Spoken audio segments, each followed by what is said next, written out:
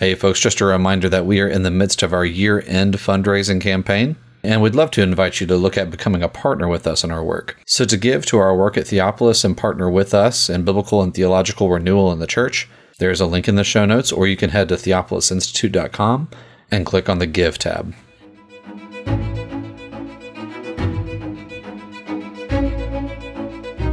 Hey folks, and welcome back to the Theopolis Podcast. I'm your host, Brian Rhodes, and I'm the content manager at Theopolis Institute. We at Theopolis train men and women to lead cultural renewal by renewing the church. Participants in our programs learn to read the Bible imaginatively, worship God faithfully, and engage the culture intelligently. In this episode, we continue our series walking through the book of Jonah with James Jordan. And here, he's going to be looking at different biblical and theological motifs in the book of Jonah. As always, we do invite you to check out those links in the show notes. Specifically, we want to let you know about our upcoming intensive course in the month of March. That course will be taught by Peter Lightheart and will be on Pauline theology. For more information about that class, there's a link in the notes for you. We want to thank you so much for listening, and we hope that you enjoy this time of teaching. And here is James Jordan discussing motifs in the book of Jonah.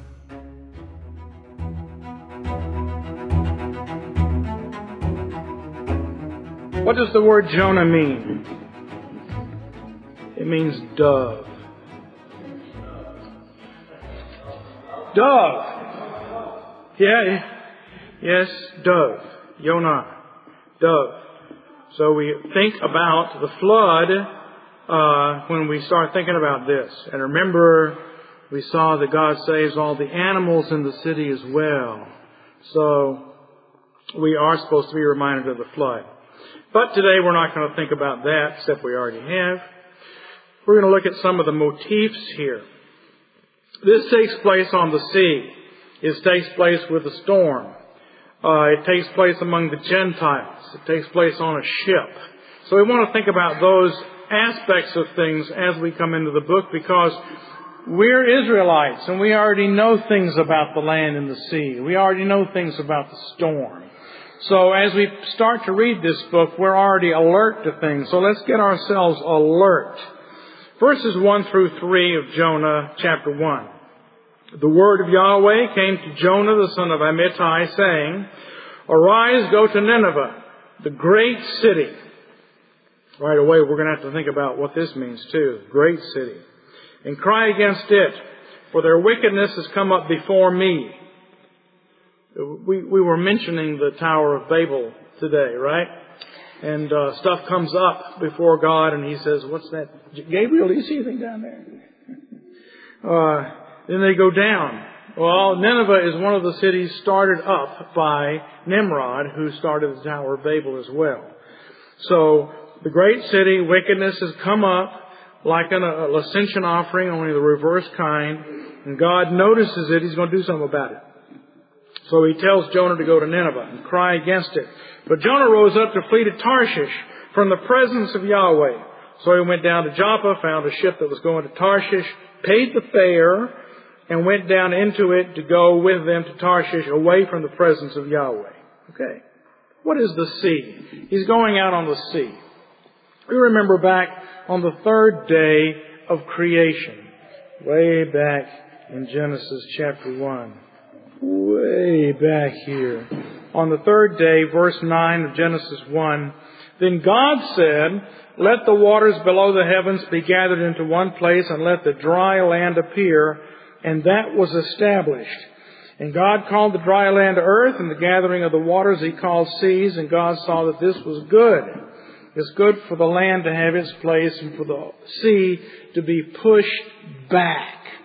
Now, the sea doesn't really like being pushed back. It wants to come back and eat the land. And if you don't believe me, go out to the Gulf today and you will see the ocean trying to eat the land. It comes in, takes a bite, and then rolls back, and it comes in, and it takes another bite, and if it could, it would cover the land again, just roll up on the land and eat it all and take it all back again. Or something like that. But that's something that you can see. That there is actually kind of a contest between the land and the sea. The sea wants to eat the land. The land resists the sea. Now that's just physical phenomena. We don't want to put any spirits in here. We don't have any naiads in the ocean, any zephyrs in the wind or anything like that. But it is something that you see. It's visible. And that visible thing is taken up in symbolism in the Bible. When the waters cover you, you're dead. Like at the flood. Everybody the water covered over was dead. At the Red Sea, as we walked through the Red Sea, according to Psalm 77, it says it rained on us. You see, baptism is by sprinkling. If you weren't sprinkled, you weren't really baptized. Just kidding. But it's better to sprinkle. As we heard today, the Holy Spirit comes down from the waters above and brings this fire. And then we take the fire and we take it from person to person, lighting the heads of everybody out there, right? No. We take water. What comes down as fire turns into water and then is put on the heads of all the people in a river that's still flowing today and has its origins back up in heaven. But when water covers you over, you're drowned. Like Pharaoh's army was drowned in the Red Sea. We were rained on by God's glory cloud in the Red Sea. So water's dangerous, okay? I know this for a fact. The whole time I was trying to grow up, people tried to teach me to swim in the water. I knew better. The water was out to get me, and no matter how I splashed and thrashed, it kept trying to drag me down. And finally, I graduated from college and didn't have to ever get in the water again. Well, in the Bible, I mean, if you can negotiate the water, good for you. It's terrifying to poor Jim. The sea in the Bible is the Gentile lands, and at the conquest, we pushed back the waters of the Canaanites when we came into the land. We went dry shod over the Jordan River. The water was dried up. And in a symbolic sense, God pushed all these Gentiles and pagans out of the land, and we had it, and now that's the land. It was originally the land of promise. And then at the time of Moses, it turned from being a land of promise into what? Another question. Land flowing with milk and honey. Absolutely. It was pretty crummy, pathetic, third-rate land back in Abraham's day. It was one famine after another. And Abraham and Lot couldn't even have their flocks in the same place. It wasn't a very productive land. But by the time we get here at the conquest, it's a land that flows with milk and honey. Okay? Jonathan found a flow of honey on the ground. You just go out in the ground and there's honey coming up out of the ground. Pretty good stuff. Make donuts out of that pretty good. All right. But you see, if we understand this imagery, and it is biblical imagery, then when you look at the book of Judges, what do you see? Well, the Ammonites come into the land. And then the Philistines come into the land. And then the stalagmites come into the land. Everyone, they're constantly trying to cover over the land again. And sometimes it says they were like an ocean for multitude out there. Then we get into the book of Samuel and Kings, we find the same thing. That the Syrians are trying to sweep through and conquer the land. And the Assyrians, and then finally the Babylonians. The sea wants to sweep over and reclaim the land. So the Assyrians here are a sea power. Actually, they're located on the Tigris and Euphrates River, and they're not particularly a sea power. But in terms of imagery, that's what they are. And we saw last week that the Syrians were constantly trying to conquer the land. And God seems at one point to have used the Assyrians to draw the Syrians away from Israel and grant relief. And that was in Jonah's day. In the days of Jeroboam II, God granted some relief to northern Israel. And Jonah was the prophet at that time in the days of Jeroboam II, as we saw last time. Now Jonah is sent to the city of Nineveh to cry against it because its wickedness has come up before God, and Jonah knows what that means. If these people repent, they'll become strong.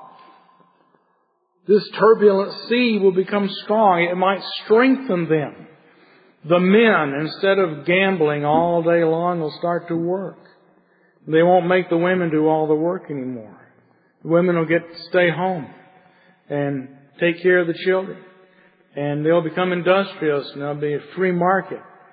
And the Obamification will be driven back. And all right. This guy's named Rand will take over. And there'll be prosperity and strength, and the nation will become strong. And Jonah doesn't want to strengthen the sea. Now, in the Bible, the sea is turbulent, but when we get up into the book of Revelation, from God's perspective, the sea is like glass. From the perspective of the throne, these oceans are like glass. They are totally under His control. So what looks like a turbulent, raging sea to us of Gentiles is a sea of glass. And that's a perspective that we need to bear in mind as well. Well, in this chapter, there's also a storm. If we read further into verse 4, Jonah goes out in this ship, and right away, Yahweh hurled a great wind on the sea, and there was a great storm on the sea, so the ship was about to be broken. All right? This is God's storm. And this storm is always going on too. It's God's great storm of history, and it's around His glory cloud. God appears in a cloud in the Bible, and it's a dark cloud. Now, when you see into this cloud, you see shiny stuff in there. So that during the daytime, it's a pillar of cloud, but in the nighttime, you see fire inside of it, and it becomes a pillar of fire. And when this storm cloud appears to Ezekiel as it gets closer and closer, he sees fire and lightning bolts, and then he sees this shiny metal altar inside of it with fire inside of it and cherubim and all this other stuff. But that's not the visible appearance of it, is of a storm cloud that is coming, because God's presence is awesome. And at Mount Sinai, the cloud appears on the mountain, and there's tremendous thunder, so loud that people's ears shatter. You know that Luther was knocked off his horse by a thunderstorm. And the great 19th century theologian Benjamin Warfield, his wife was out and thunderstruck one time, and it shattered her nerves so bad that she could never go out of her house again. And he stayed with her, and whenever he was asked to go somewhere and deliver a lecture, he would write the lecture and mail it because she couldn't go out.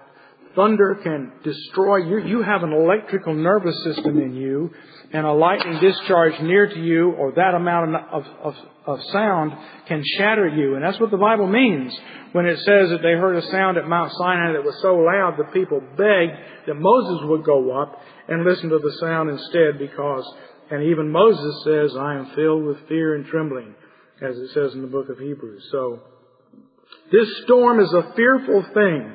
And when God comes near in His storm, it's fearful. Now the pagans know this. Okay, what's the name of the storm god among the Canaanites? Better bring some sacrifices to him, or he'll bring a big storm and destroy all your crops. His name is Baal. Okay. Who's the storm god among the Greeks? He's the biggest, toughest god of all. Zeus, right? And in Rome, Jupiter. These are all the same god. And in Germany, Thor, yeah. Okay. Whoever's got the lightning bolts, watch out. All right? And these are all copies, inferior copies of the true God. His storm, it's there. It's fearful. But God's storm is His glory cloud that He rides as a chariot in the sky. And it says here, Jonah flees from the presence of the Lord. And what does he encounter? He encounters the presence of the Lord. There ain't no place you can flee from the presence of the Lord. He's thinking of the presence of the Lord in connection with the people of God, God's manifestation among His people.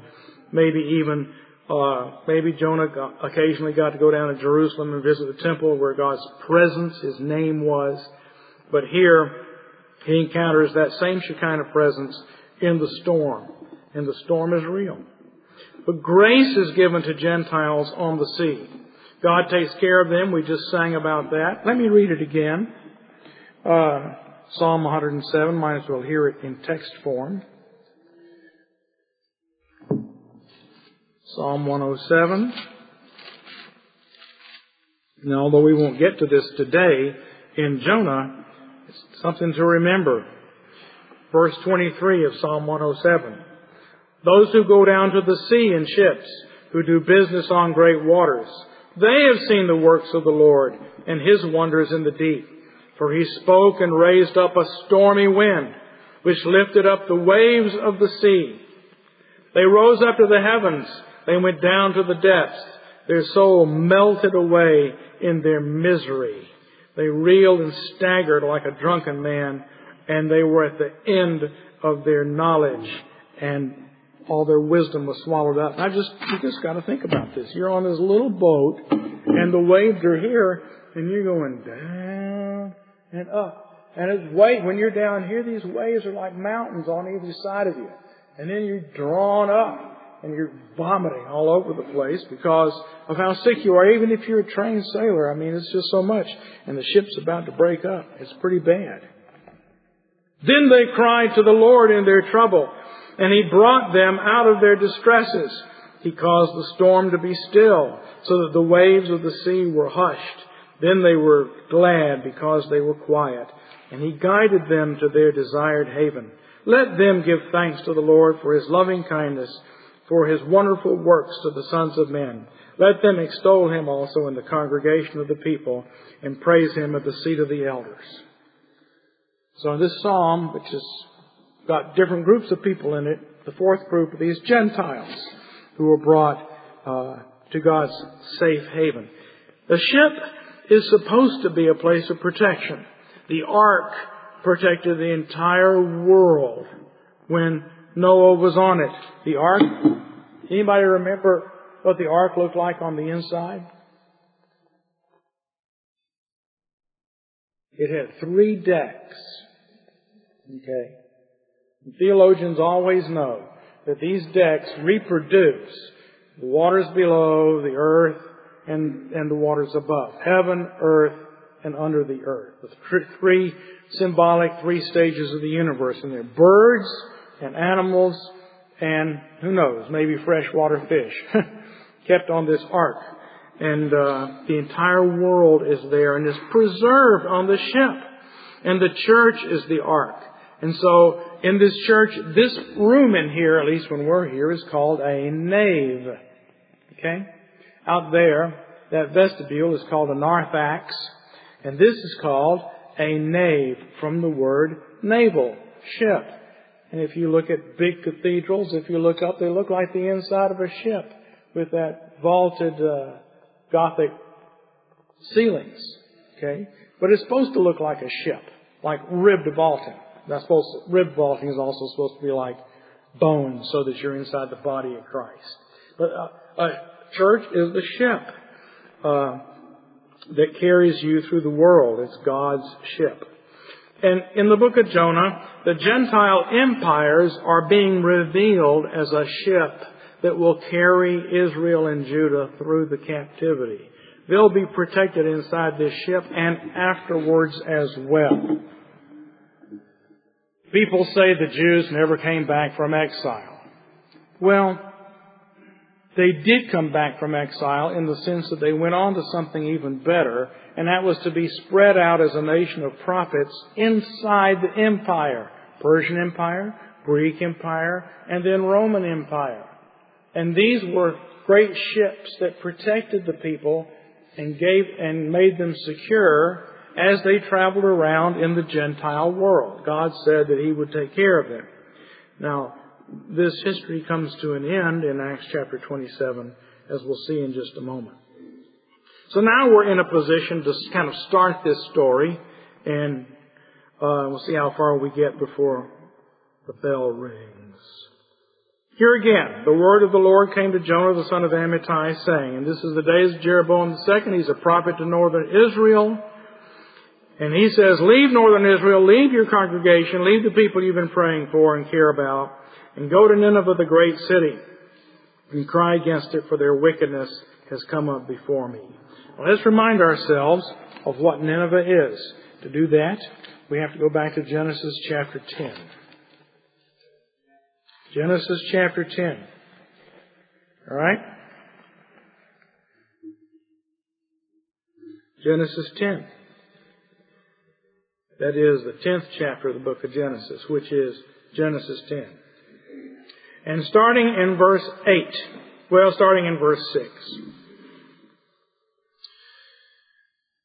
The sons of Ham were Cush, which is Libya, is Ethiopia, is usually called, and Mitzrayim.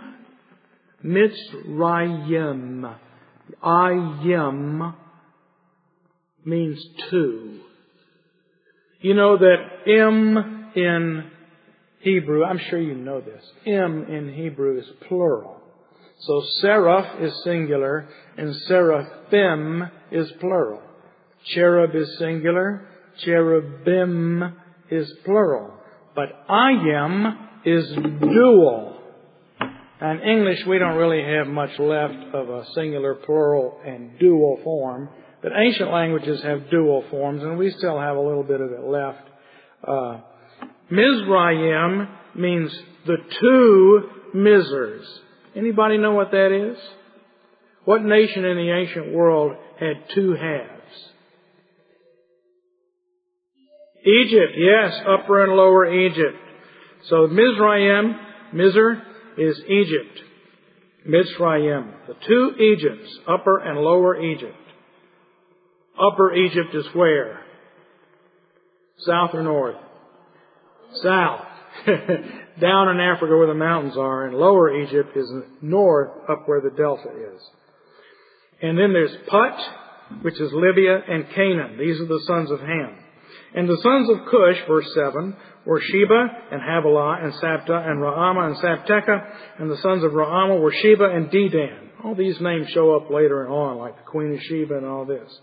Now Cush became the father of Nimrod, and he became a mighty one on the earth. He was a mighty hunter before the Lord. Very difficult passage to explain what that means. What is a mighty hunter before the Lord? Was he capturing human beings right in front of the Lord? What does this imply? Doesn't matter to us today. He was a mighty hunter before the Lord. Therefore it said, like Nimrod, a mighty hunter before the Lord. The beginning of his kingdom was Babel. All right? Tower of Babel. We heard about that today. Nimrod was one of the two groups of people involved in that. The other group were Joktanite Hebrews. Hebrews and Nimrod's Hamites were the two groups of people involved in Babel. And Erech and Akkad and Calneh in the land of Shinar. Okay? 4 cities. Babel, Erech, Akkad, and Calneh in the land of Shinar. And from that land he went forth. Well, yeah, everybody scattered away from Babel. Into Assyria, and built Nineveh and Rehoboth-ir and Calah and Rezin between Nineveh and Calah, which is a great city. Now what does this tell you? Nineveh, Rehoboth-ir, Calah, and Rezin between Nineveh and Calah, which is a great city. This is one city with 4 suburbs, or 4 burbs. Okay? They're 4 burbs. The first thing he did was 4 separate cities. The second thing he did was one giant city in 4 sections, so that it was like continuous city.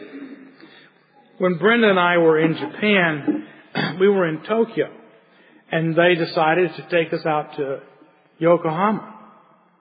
So I thought we'd leave Tokyo and drive through the countryside and get to Yokohama. No. This is continual skyscrapers all along the way. It never stopped. I'm not talking about strip malls here.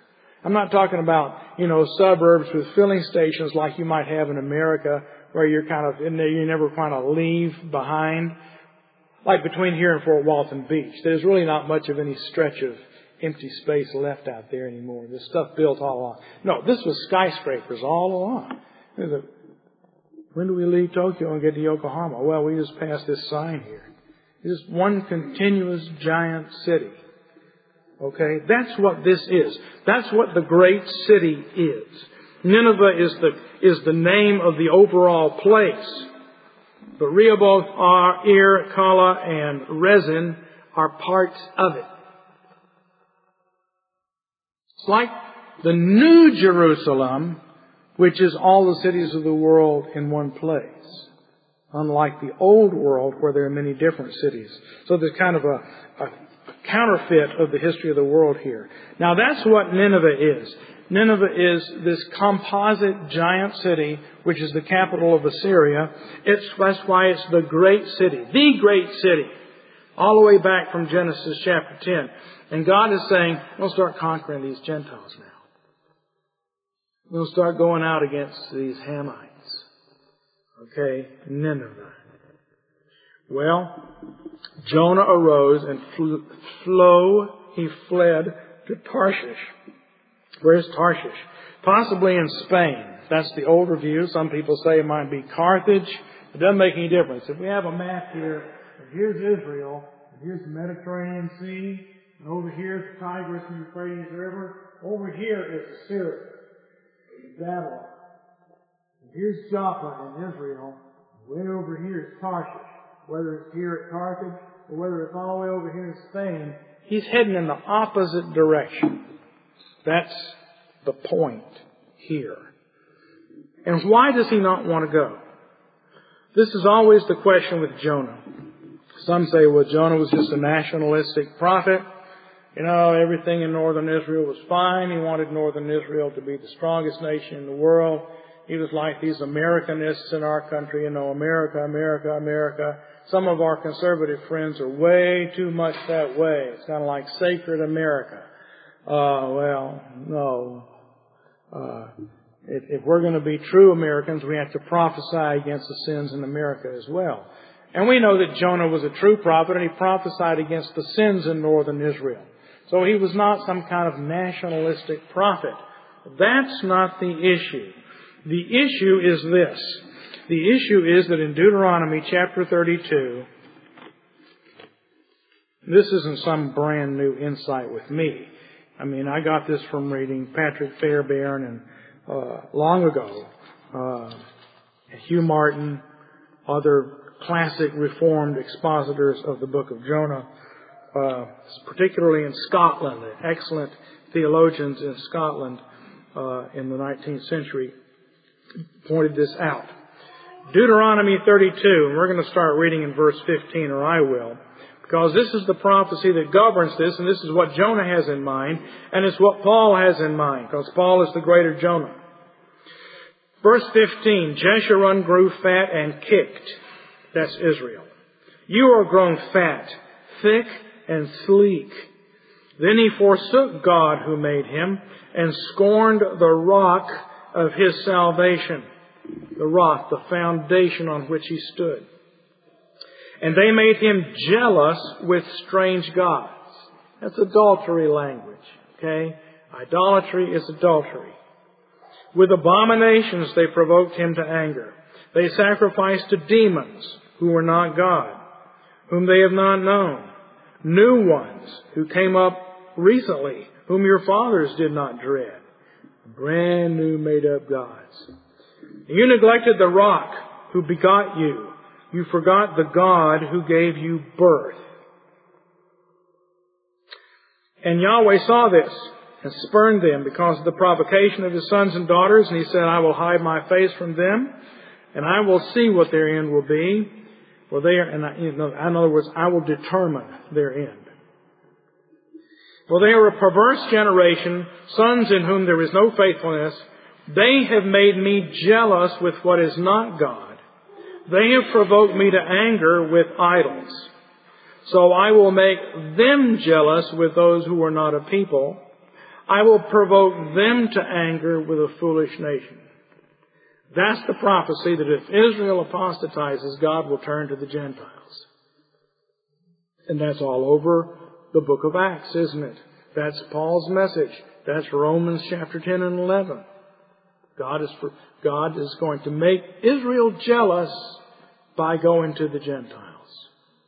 For fire is kindled in my anger and burns to the lowest part of Sheol, and consumes the earth with its yield, and sets on fire the foundations of the mountains. All right.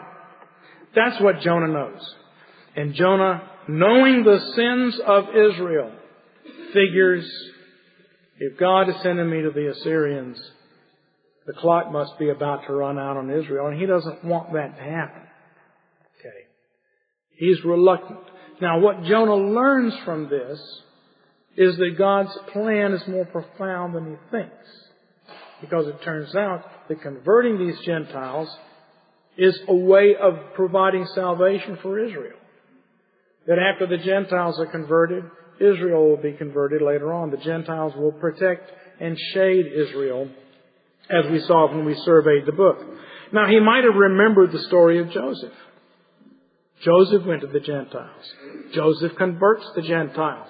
The Pharaoh says, where can we find a man like this who has the Spirit of the living God? I'm going to put him in charge of everything. And the Egyptians convert. And then we see, as we read the end of the book of Genesis, every time something good happens to Jacob or Joseph, the Egyptians are rejoicing. And when Jacob comes to visit the Pharaoh, he tells the Pharaoh all about his life. The Pharaoh says, what's it been like being a servant of Yahweh? Man, tell me about that. And as Jacob says, few and evil have been the days of the years of my sojourning, and they haven't reached the days of the years of the sojournings of my forefathers. Just let me tell you how bad it's been for me, Pharaoh. You know, my brother fought with me in the womb. My dad tried to disinherit me. I went over to Laban to try to get wives, and he cheated me. I got back in the land, and my sons massacred this town full of people and made my name stink and everybody. And then they sold off my son into slavery, and I thought they'd killed him. That's what it's like to serve the Lord.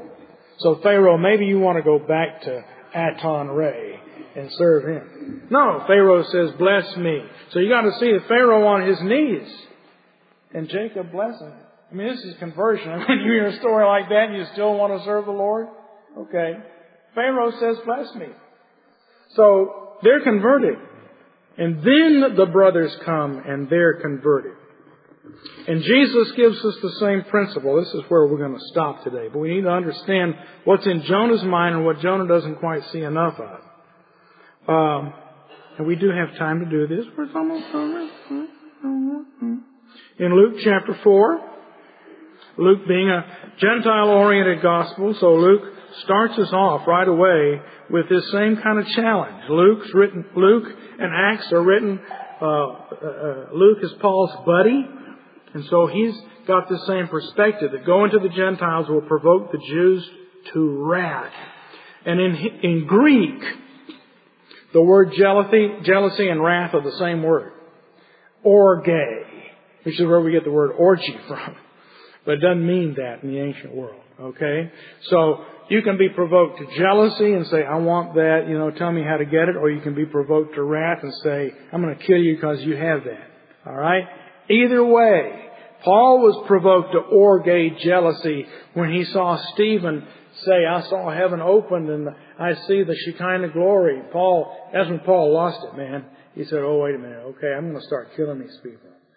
And so, in Luke chapter 4, Jesus comes to Nazareth.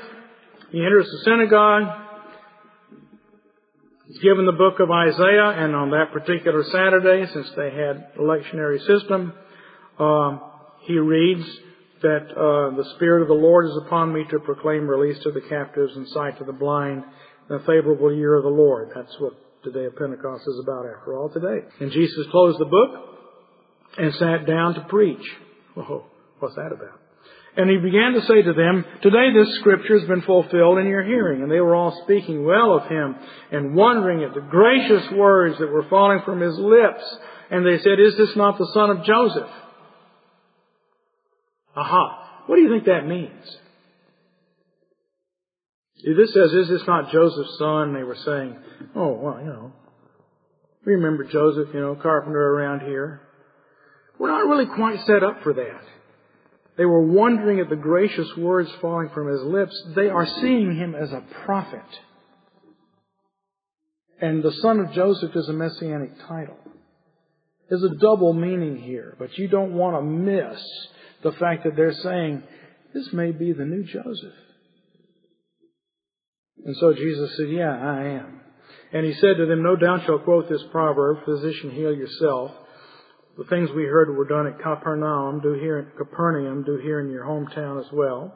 And he said, truly I say to you, no prophet's welcome in his hometown. If I'm the son of Joseph, remember what you did to him. I say to you that there were many widows in Israel in the days of Elijah when the sky was shut up for 3 years and 6 months, when a great famine came over all the land, and yet Elijah was sent to none of them, but only to Zarephath in the land of Sidon, to a woman who was a widow. And there were many lepers in Israel in the time of Elisha the prophet, but none of them was cleansed, only Naaman the Syrian. Now he's saying, yeah, if this is the acceptable year of the Lord, if this is the year of Jubilee, if this is the year when all the land reverts to its original owner, which is God himself, and the world is turned upside down. If I'm the son of Joseph, then maybe you would expect me to go to the Gentiles, because that's what the prophets did. Maybe you Jews should listen to this, because maybe you should learn something from it. And it says, all in the synagogue were filled with rage as they heard these things. And they rose up and cast him out of the city and led him up to the brow of the hill on which the city had been built in order to throw him down from the cliff. Passing through their midst, he went his way. What did they do to Joseph? What did they do? They threw him down in a pit. Okay. They're going to do the same thing to Jesus. So this is the same theme. When you announce to Israel, hey, I'm going to the Gentiles because of your sin, it makes you furious. Now, that's in Romans chapter 10. A couple more. You'll see we're down at the end of the page here, so if you're not. Romans chapter 10, Paul says this, and it's at the heart of the book of Romans. Romans is all about this to the Jew first and also to the Greek. The Jew-Gentile relationship is all over the book of Romans. And he says in Romans 10:19, I say, surely Israel did not acknowledge, did they? That the first Moses, way back at the beginning, Moses says, I will make you jealous by that which is not a nation. By a nation without understanding will I infuriate you. Okay? So then he says in chapter 11 about the olive tree and the branches being broken out and Gentiles being broken in. But this is going to provoke Israel to rage, and the Israelites will become jealous, and they'll want to get back in, and then they'll come back into the tree. And he says, my own experience is, what happened to me is going to happen to Israel. I was provoked to rage. I was persecuting the church, and then God converted me. He says, now Israel right now, the Jews, they're provoked to rage. They're persecuting the Gentile church, but God is going to turn them. Okay, just like He did me. Now we saw a few weeks ago that Peter, Simon Bar Jonah, remember? Simon, son of the dove. Simon, son of Jonah. He's the new Jonah. He goes to Joppa. He goes to the Gentiles. He doesn't really want to go there until God persuades him to, and then he does. And then when we get to Paul, Paul is all over being another Jonah. Paul is going out on the sea. Paul is traveling on ships. And I'm not going to take the time to do it now. Maybe we'll come back to it. Or if you want, read Acts chapter 27 this afternoon. And you'll see Paul on a ship, and the ship is about to be wrecked in a storm. But Paul is not asleep at all. Paul takes charge. He tells them what they need to do. And the ship is wrecked. Because the ship that starts in the book of Jonah carries all the way down and now ends at the end of the book of Acts. The end of the Gentile ship and the full coming of the church. Thank you again for enjoying this episode of the Theopolis Podcast. For more information and for more content from Theopolis, you can check us out online at theopolisinstitute.com. We release new articles every Tuesday and Thursday on our blog, so you'll want to make sure to look out for those. You can also find us on Twitter at _Theopolis and on Facebook if you just search for our name. If you've been helped, sharpened, and encouraged by this podcast, we'd really love it if you would go to iTunes and leave us a review. It just takes a few seconds, and it really will help us along in getting our content in front of new listeners. That's all for now, friends. We really look forward to being with you all again in the next episode. And as always, thank you so much for listening.